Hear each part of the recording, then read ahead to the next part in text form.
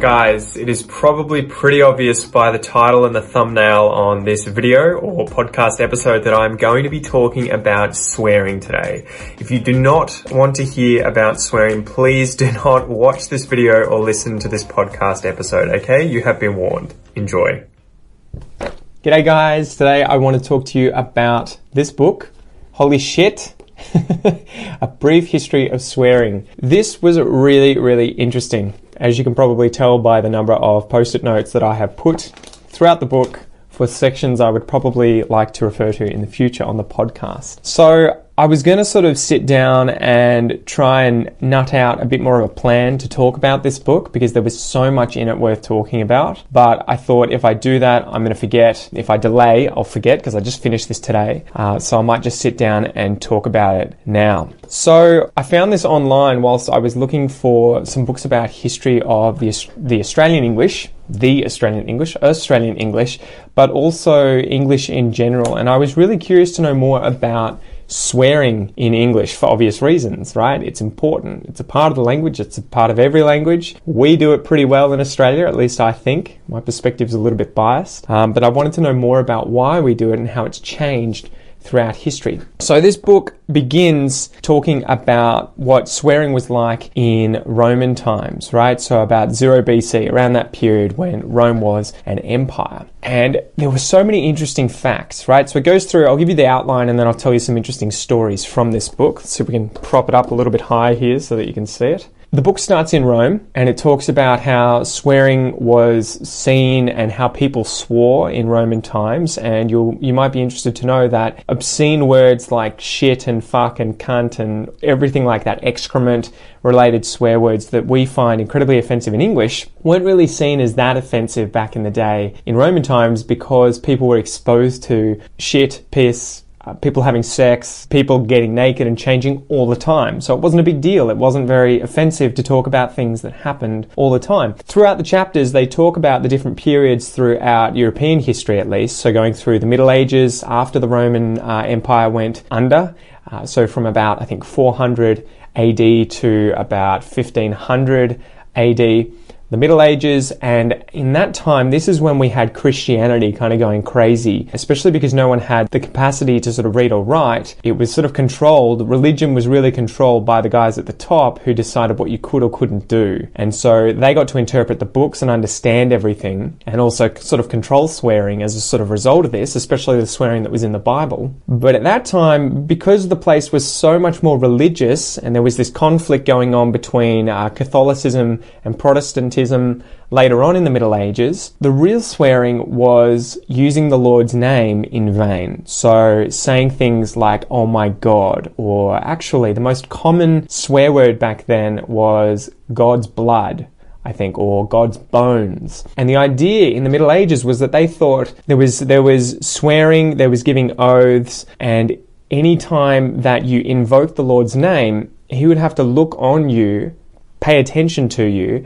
and I guess bear witness to whatever promise or oath or swear you were making, right? So if you went to a marriage, you're getting married with someone, you swear to God that you're going to marry this person and God sees it and so has to pay attention to you. And it was a very sacred thing. So that was much more important at that time as well than swear words like piss and shit and cunt and dick and all of those horrible ones that we use in English today. Horrible, not so horrible. And it was more so again too because people saw each other going to the toilet. People saw each other having sex. People lived in a single roomed house together at all times. And so you wouldn't use swear words that were related to common things, right? It'd be like me telling you to get chewing gummed.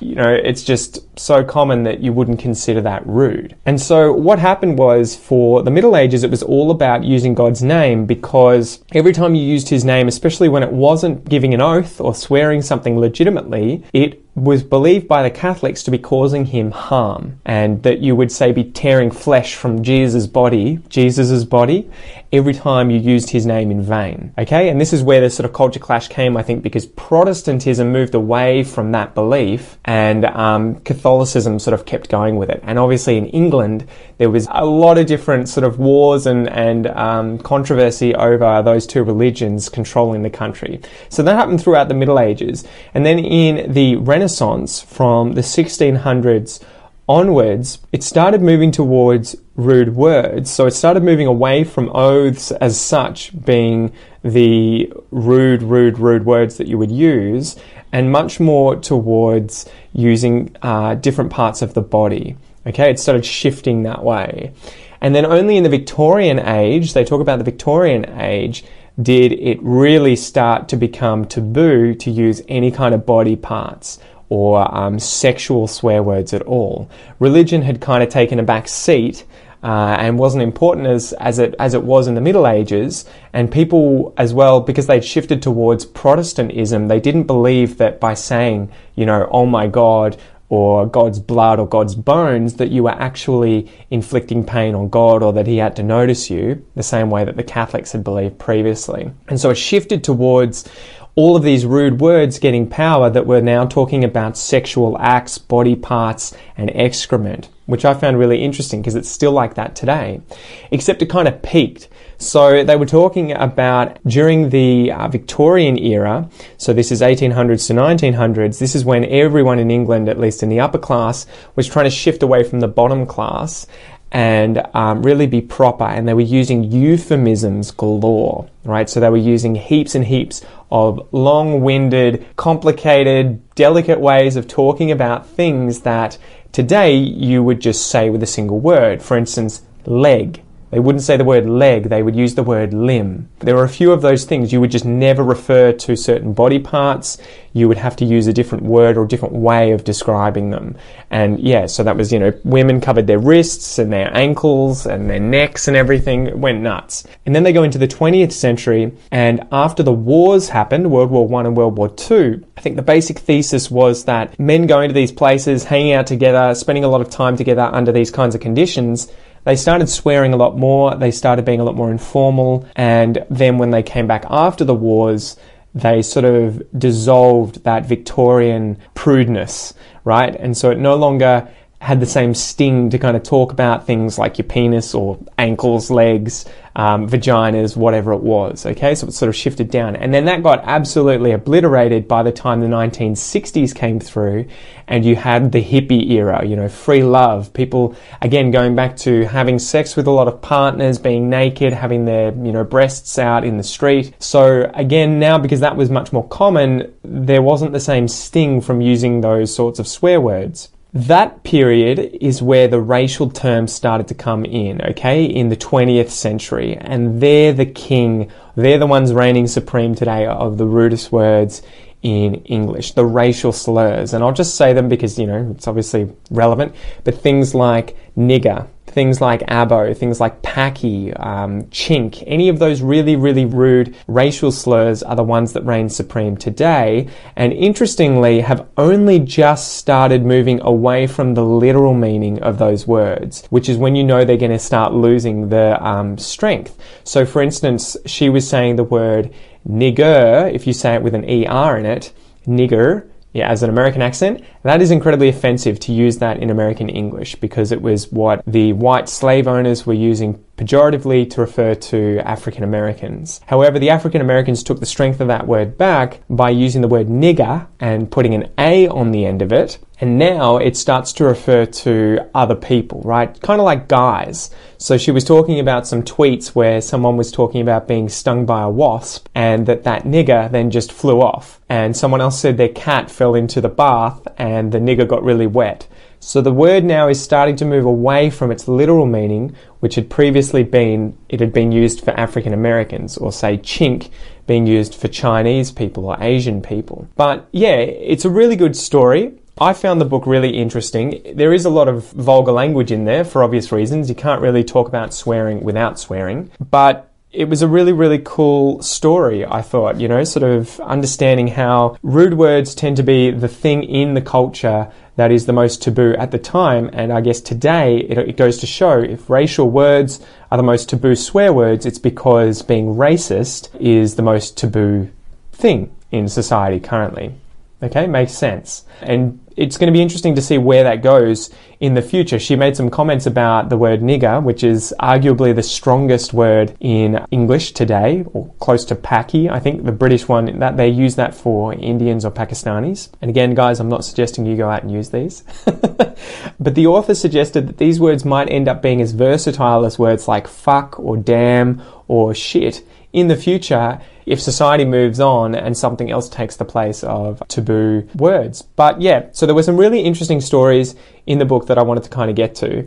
In Roman times, and this kind of blew my mind, the Romans had a completely different attitude towards sex and sexuality. It was a lot less to do with heterosexuality and homosexuality and much more to do with dominance and, I guess, subservience, right? So there would be the person who fucks, and there's the person who gets fucked, right? So there's the person who penetrates, and there's the person who gets penetrated. And in Roman times, it was a lot less taboo to be penetrating a man, say, than it is today, right? So you could have sex with a man, you could have sex with a woman, you could have sex with whatever, effectively. And if you were the one doing that, if you were the one penetrating, there was very little taboo. There was very little negativity seen towards those people who did that. However, if you were penetrated, that was a very, very dirty and bad thing, especially if you weren't a woman. So obviously for women, it was a natural part of their biology that they need to be penetrated to get pregnant, to have kids. But if you were a man receiving it, it was not so much the fact that you were having sex and being penetrated, but more that represented you weren't dominant. And so their society was all structured around dominance in that way, and the swearing reflected this. So the worst thing that you could be called back then from the book was, I think, iramatio, which is effectively if you get fucked in the mouth. Effectively, it means to be the person who causes someone else to have oral sex with you. And so obviously that was one of the worst things for someone to undergo,